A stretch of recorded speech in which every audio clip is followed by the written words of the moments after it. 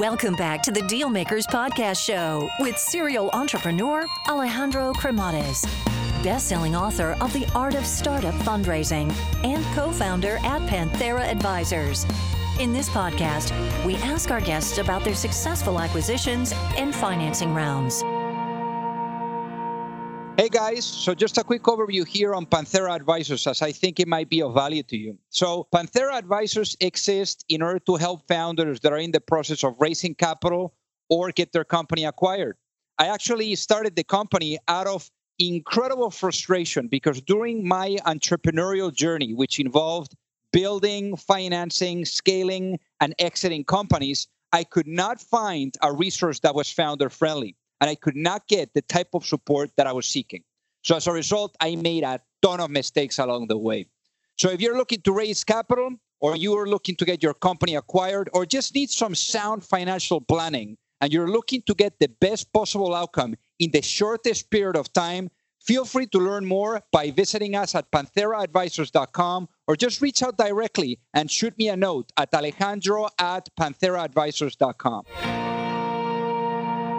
Alrighty, hello everyone, and welcome to the Deal Maker Show. So today we're going to be having an entrepreneur that is going to be teaching us a lot about product market fit, what worked, what didn't work, scaling companies. They've raised quite a bit of money too. They have quite a bit of employees. So I think that talking about culture is also going to be very interesting with our guest. But I guess without further ado, I'd like to welcome our guest today, Peter Reinhardt. Welcome to the show. Thanks for having me. So originally born and raised there in Seattle. So how was life there? It was great. It rains a lot in Seattle, so I kind of grew up with this idea that it being gray outside was normal, and it's actually a little too sunny here in San Francisco for me now. Very cool, very cool. And your father was a carpenter, and then also your mom was an art teacher. That's right. Yeah. It was. So my dad had basically his own business in terms of sort of a small scale contractor. Learned a bit from seeing that in action. But yeah, in high school, the sort of first entrepreneurial thing that I got myself into was starting a high school underground newspaper called The Watchdog. And it ended up sort of competing with the official high school newspapers. That was a lot of fun. We raised a little bit of money from the tennis coach, a few $100s a month to print the thing on paper and distribute it around the school. Very cool. So what was the lesson that you got from that?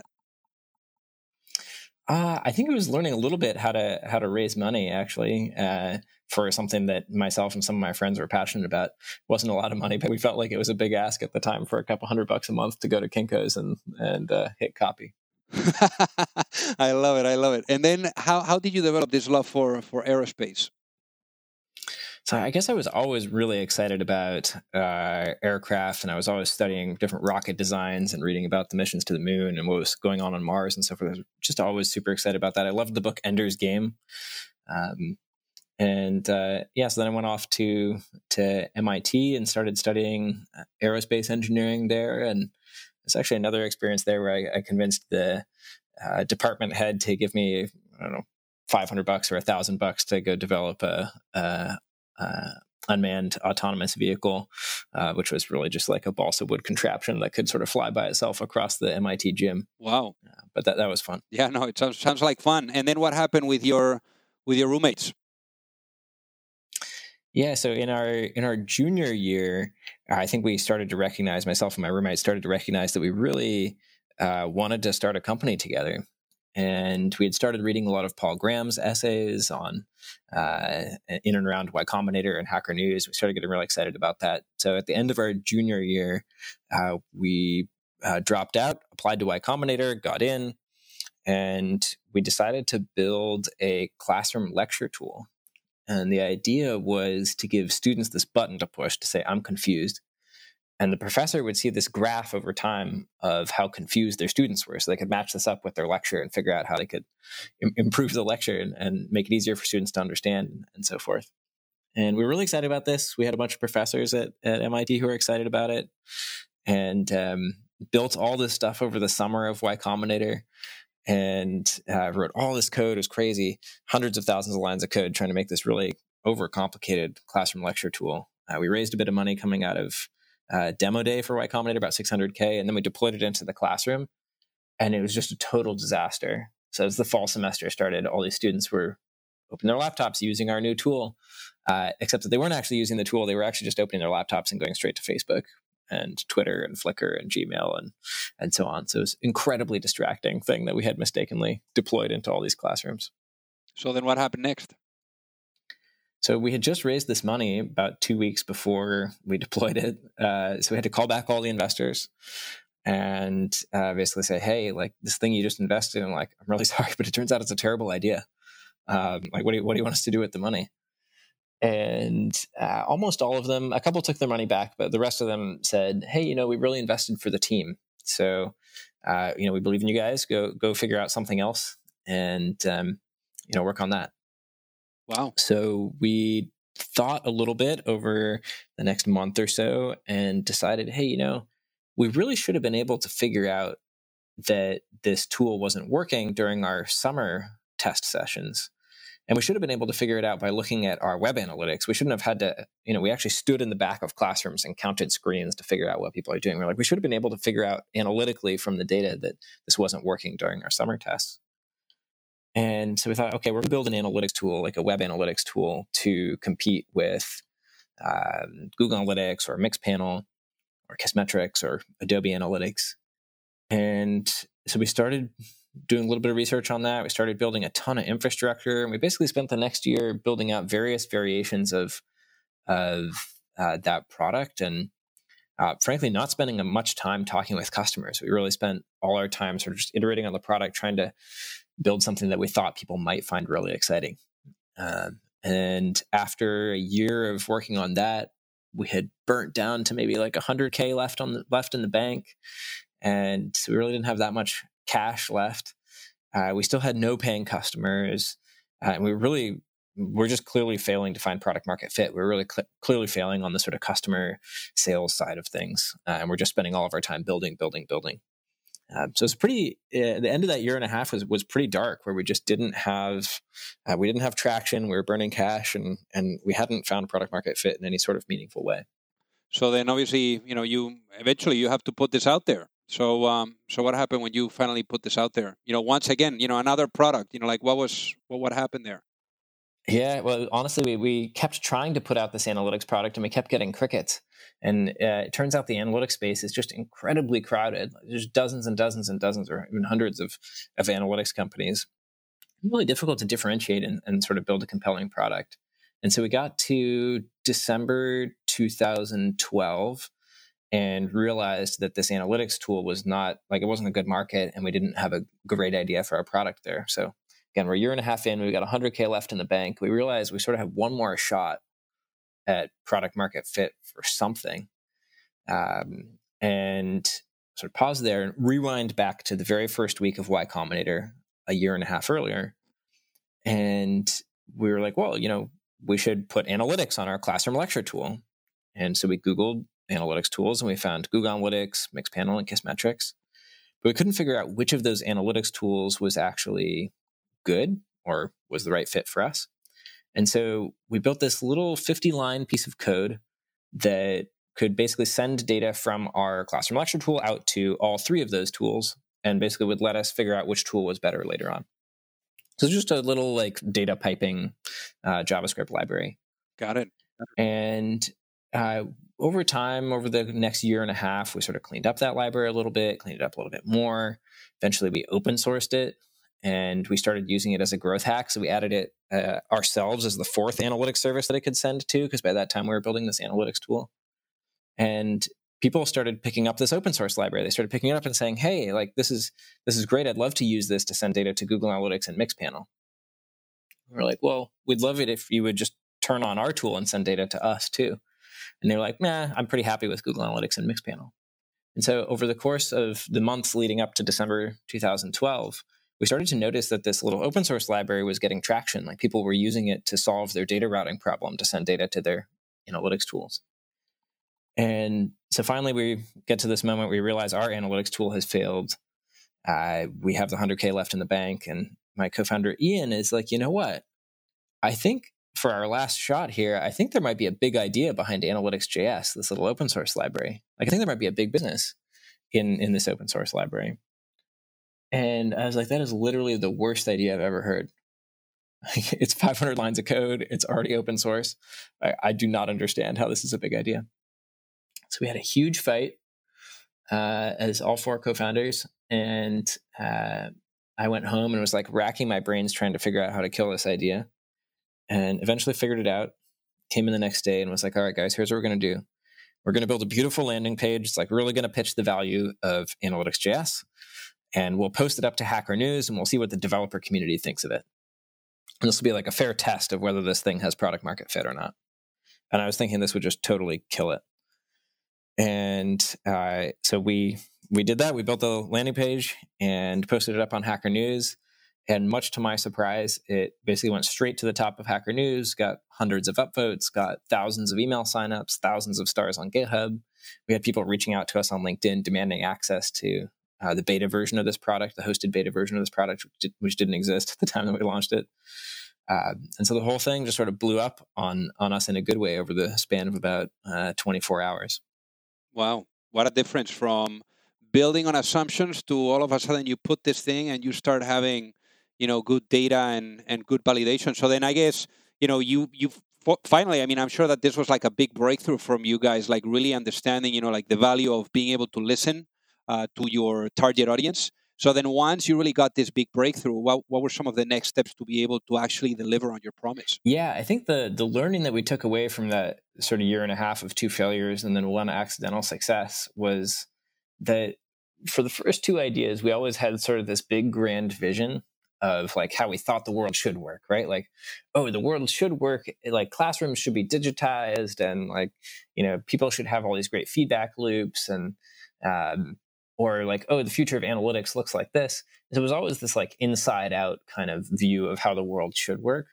And I think the like tough learning or humbling learning there was like the world kind of doesn't care what you think, right? Like the world has some set of problems.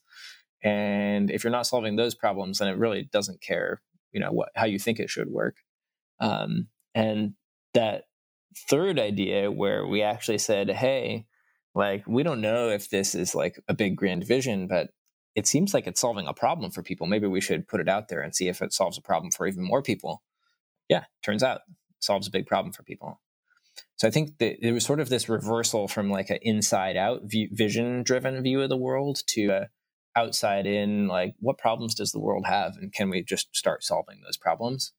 And so once we took on that mentality, post this open source library product market fit, it was really obvious because there were so many people who were excited about this thing and the problem that it solved that they were giving us all kinds of feedback about their other problems. They're like, oh, well, it's great that you send data to my analytics tools, but can you also send data to my email marketing tools? Can you also send data to my advertising tools? Can you also send data to my data warehouse? Can you load data not just from my website, but from my mobile apps and so on and so on and so on?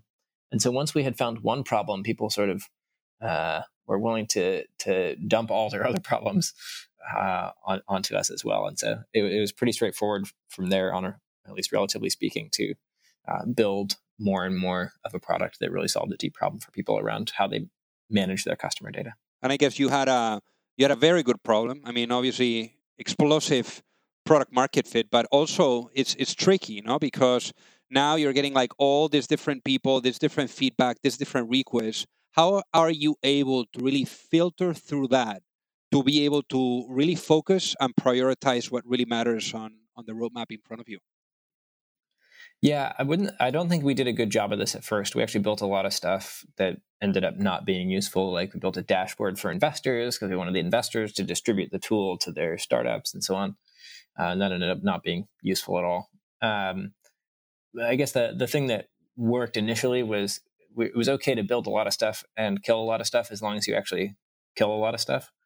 And then over time, as the stakes have gotten higher, we've gotten better at figuring out how to determine whether something is really going to move the needle, which surprisingly, that actually didn't come from learning more about product management. It ended up coming more from learning how the sales process works.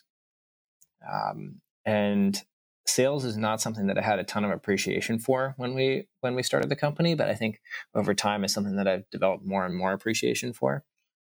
The what we really learned is that the process of figuring out whether a product is going to have product market fit pre-launch is very, very similar to the process of testing for qualification in the sales process. So if you're familiar with MedPick, where you're searching for an economic buyer who has a pain point, a champion, you're searching for the economic impact of what the problem is for them and what the solution therefore might deliver in terms of economic impact. So getting really, really clear with the customer about the exact explicit problem that they have and the economic pain that it's creating for them, and then how your product is explicitly going to solve that economic pain.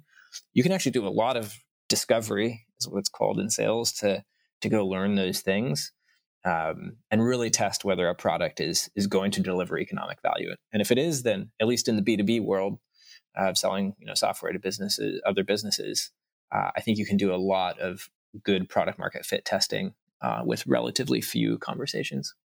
Got it. And obviously it took you guys, once you started on the execution of this and you got this great feedback, it took a little bit of time until finally you got the Series A in place. But I mean, quite a Series A and from really, top tier guys. So tell us about how you guys went about the fundraising process as well. So about 6 months after we launched the open source library, we had a good bit of free traction. So a bunch of customers just using the product for free. But we still had no revenue. And so we went out and raised a $2 million sort of seed extension round from Kleiner Perkins and eVentures based on the traction that we were having, the sort of customer reviews, but not based on revenue. And then about a year later, we crossed 1 million in revenue. And we were growing super fast. Like we basically, in the 6 months leading up to the Series A, had gone from 0 to 1 million in revenue. We were on track to end that year at 2.5. So it was going to be a really fast growth year.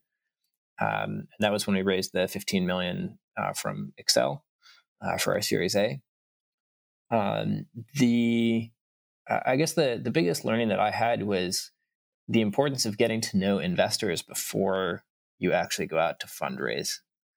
So meeting folks, sharing your strategy, sharing why, helping them understand why customers care about this thing, what the economic value is to them, giving them a moment in time where they understand what the product is and how you think about things, so that you're not trying to cram all of that into a very, very short fundraising period.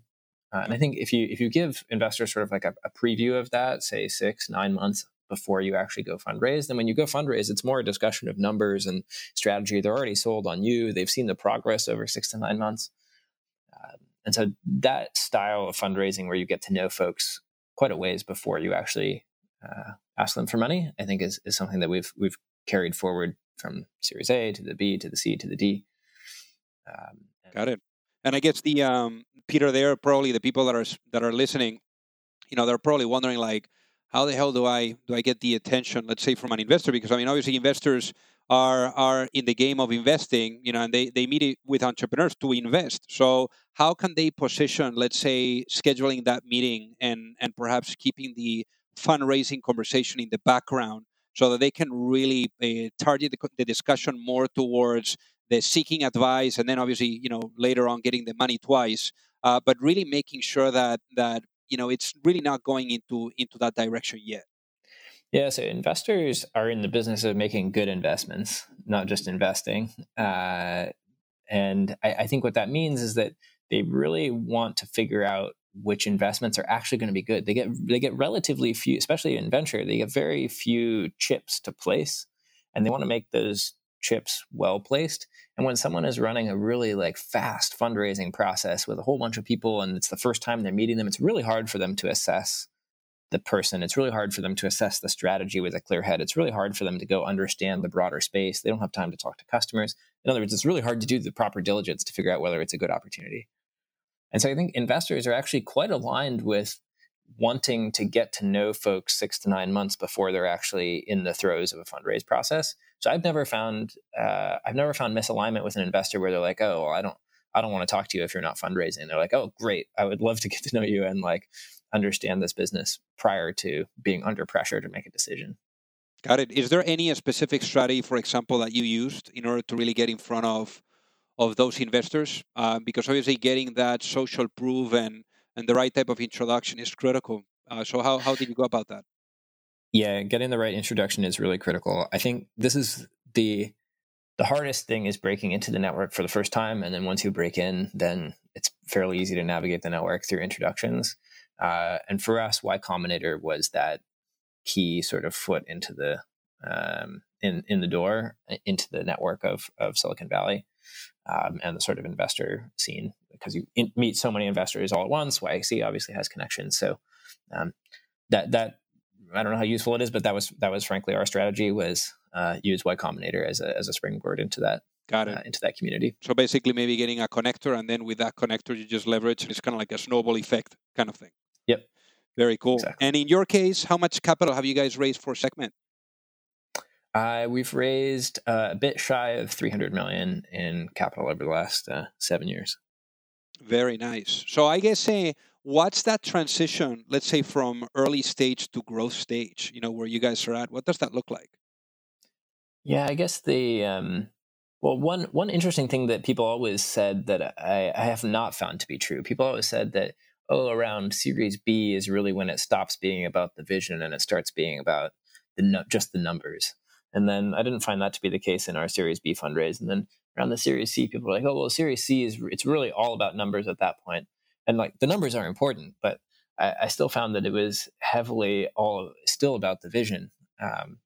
And so I guess I think oftentimes people maybe go a little bit too down the rabbit hole of thinking that like it's just numbers after like Series A. But I actually think for the really big companies that are sort of unlocking their way into bigger and bigger sequential markets, like the vision and how you're building into that from a product roadmap perspective and everything is still super, super important. That said, I do think the founders or founder CEOs' attention shifts dramatically post product market fit. And I think I was a little bit slow to make this transition from the search for product market fit to really go to market strategy. And I think over our growth trajectory, we've been graced with sort of lots of inbound business, lots of word of mouth in our customer growth. And so we were never challenged to go and figure out deeply who is the customer, how do we get in touch with them, how should we sequence our way through the set of possible industries and market segments and roles and so forth.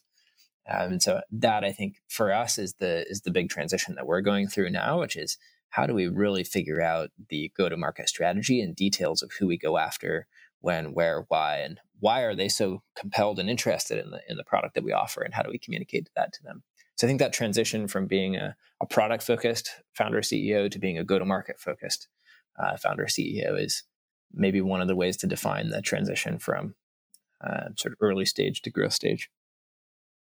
Makes sense. And for you guys, the first 4 years were obviously the most challenging and full of situations, especially a couple of them that were near death experiences. One of them in particular was when you experienced the growth rate that slowed a little bit, and that happened in 2015. So tell us about what happened and how did you guys overcome that challenge? Yeah, so our sort of growth trajectory over the first few years was basically 0 to 2.5 million ARR, and then 2.5 to 10, and then 10 to 20. And in that year where we went from 10 to 20, we had a real big scare. So the first half of the year, we went from 10 to 12.5, which just scared the bejesus out of us. It was like not at all the growth trajectory that we wanted to be on. And what really happened was that we had a pricing and packaging problem. So we had customers, we had packaged separately 2 different parts of our product, and basically people were churning off of one of the packages onto the other because there was a cheaper way that they could make things work by also bringing in a third-party tool. And that was a disaster for us. So our churn rate spiked in the first half of that year. And so we made a pricing and packaging change that basically rolled the 2 separate packages into a single package, and then changed our self-service pricing relative to our sales list price for larger contracts, and basically completely transformed the go-to-market motion for us, completely transformed the price points that customers were willing to pay, and basically eliminated the churn problem for us overnight. And so that was a really transformational pricing change. And I think actually most product-focused founders miss huge opportunities in pricing and packaging, which I think we had a big success there, but I think we have also massively underinvested in pricing and packaging, and aligning pricing and packaging to how customers actually want to buy. I think is critically important. So, 2016 for us was really rescued by pricing and packaging. So then, for example, like in this case, and perhaps in other situations of the business, how do you go about obviously first identifying the problem? I mean, you had all these lessons from not listening to customers to then being hyper focused on really that data and listening to your customers to really be able to execute. But how do you go about first identifying the problem, then finding a solution, and then executing on it? Really as a whole when it comes to strategy and execution for Segment. I read somewhere recently this concept of sort of two ways of responding to problems. There are people who, when they see a problem, kind of tend to shy away from it and be like, oh, I don't really want to deal with the problem, and maybe totally subconscious. And then there's a separate sort of mentality you can take, which is like, as soon as you see a problem, you go 10x deep directly as hard as you possibly can at the problem until the problem doesn't exist anymore. And I feel like over the first 4 years, we got burned too many times by not charging hard directly at whatever the problem was that we saw. And so the concept of ignoring the problem, or even feeling like we were ignoring the problem, kind of got beaten out of us by each other as co-founders. And so I think if that's a piece of advice that I could go back and give myself, it would be to just run straight at the problem. You probably see the problem. You're probably just avoidant of it. And I think if you just run straight at the problem and really dig as deep as you possibly can into the problem, gather all the data that you possibly can, talk to as many people as you possibly can, the solution is probably not actually that hard. It's often just the mental barrier of getting over actually realizing that there's a problem that needs to be solved and how much effort is going to have to go into solve it. Got it. And going back to the discussion on growth, I mean, you guys have experienced quite a significant amount of growth as well on the employee side of things. I mean, I think that in the last year or so, like in the last couple of years, like over 100% growth in terms of the number of employees. I think that you have something around over 500 employees. So I guess, how do you go about really scaling the team? How do you go about embracing culture, and what are some of the key lessons there to perhaps that you could share with the people listening? Yeah, I think from the founder perspective, the only way to really scale the team is to hire really strong senior executives who then have their own capability and their own network to go hire and recruit aggressively. The best trick that I've found for executive recruiting, which has made a huge difference for me, is batching my own recruiting process. So what I mean by that is, rather than meeting one exec candidate 1 week, or two candidates the next week, and then one candidate the next week, and three candidates the next week, what I try to do is bunch the candidates up so that I meet, let's call it, 3 candidates in a day for 3 days in a row.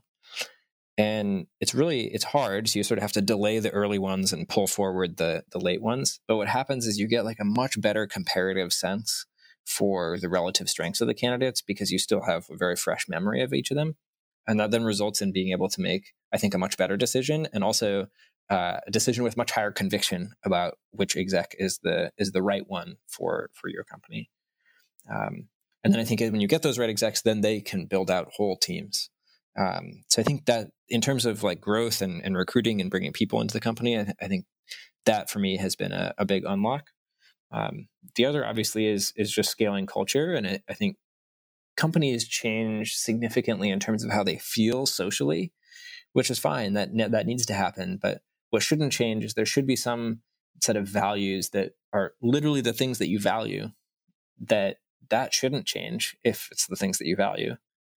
And so I think we've always find ourselves having to put way more effort into that than we think is necessary, and it always pays back in spades to just reinforce our 4 company values again and again and again in as many different places as we can, in the interview process, in the welcome package for onboarding, in the performance review, at all hands every 2 weeks, et cetera, et cetera. And I think that pays back in spades as people then operate on the same operating system of what everyone values inside the company.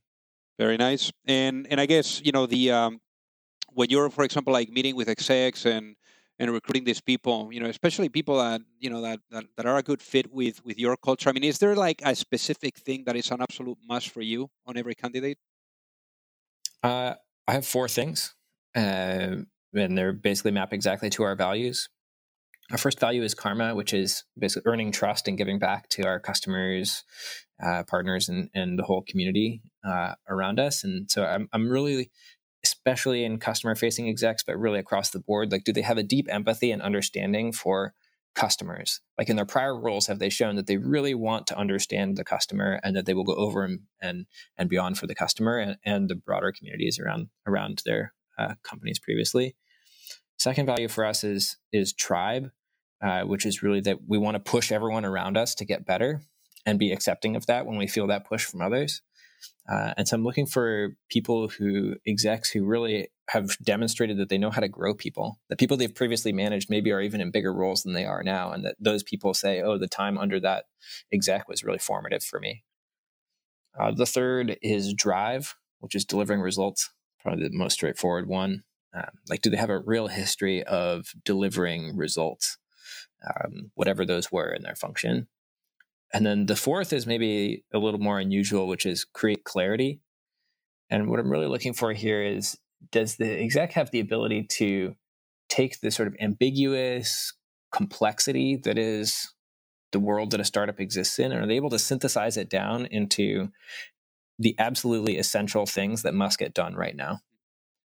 And that ability to create clarity, I think, is really, really important as a company scales. It gets exponentially more difficult, and the clarity and simplicity of the message needs to get shorter and shorter and shorter as a company grows, and that's hard work. It's hard work to pick the few things that really, really matter. And so I look for evidence of those 4 things.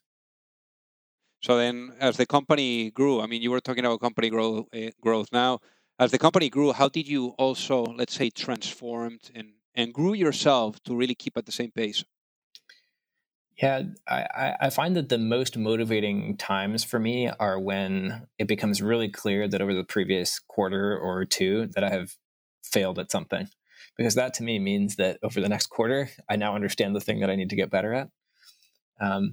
And I think the thing that has been most consistent for me along those dimensions is actually the creating clarity value, which is the company grows by a factor of 2, say, over the course of a year, which means that the way that the level at which that clarity needs to be created and the simplicity of the message needs to be twice as clear, and it needs to be half the length.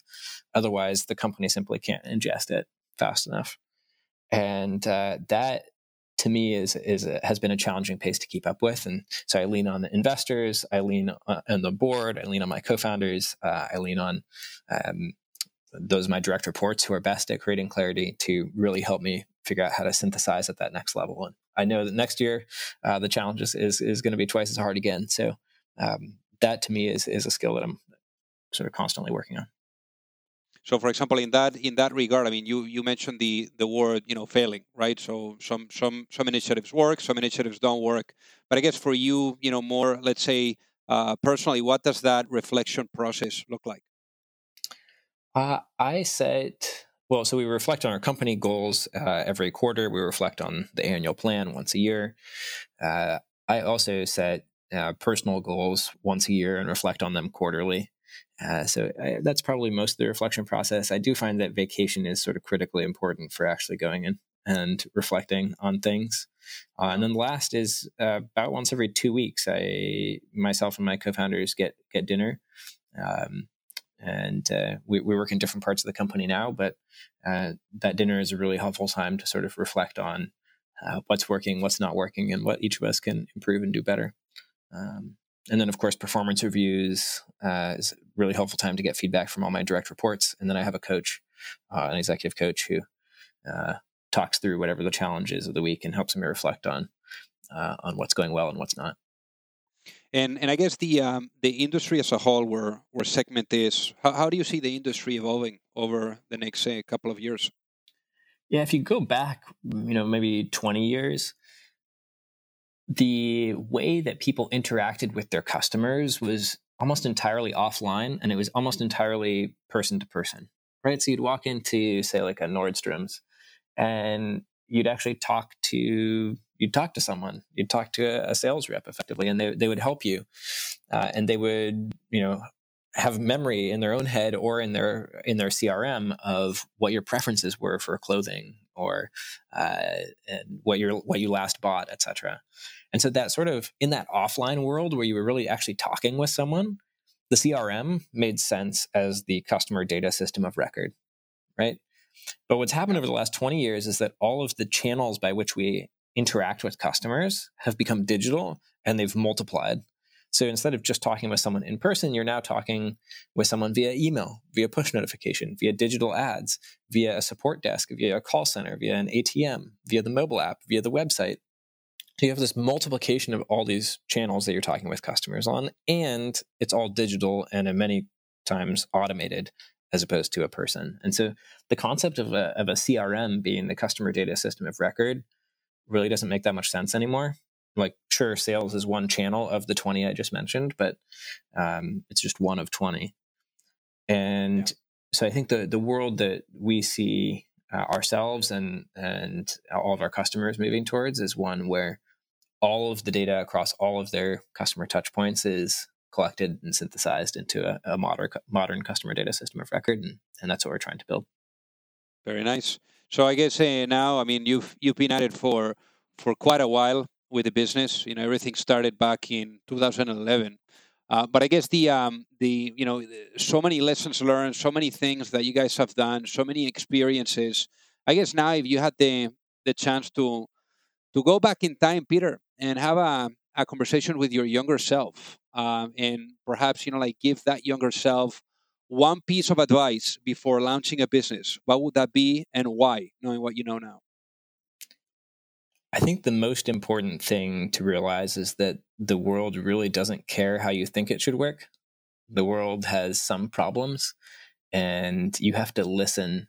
You have to listen and learn to listen very carefully to hear other people explain what their problems are, hear other businesses explain what their problems are. And if you go solve those, they will reward you for it. But the world has its problems, and it doesn't really care what you think in terms of how it should operate. That's what I would tell myself. That's very powerful, Peter. So for the folks that are listening, what is the best way for them to reach out and say hi? You can reach me on Twitter at REINPK. Amazing. Well, Peter, thank you so much for being on the Dealmaker Show today. Thanks so much for having me. If you like the show, make sure that you hit that subscribe button. If you could leave a review as well, that would be fantastic.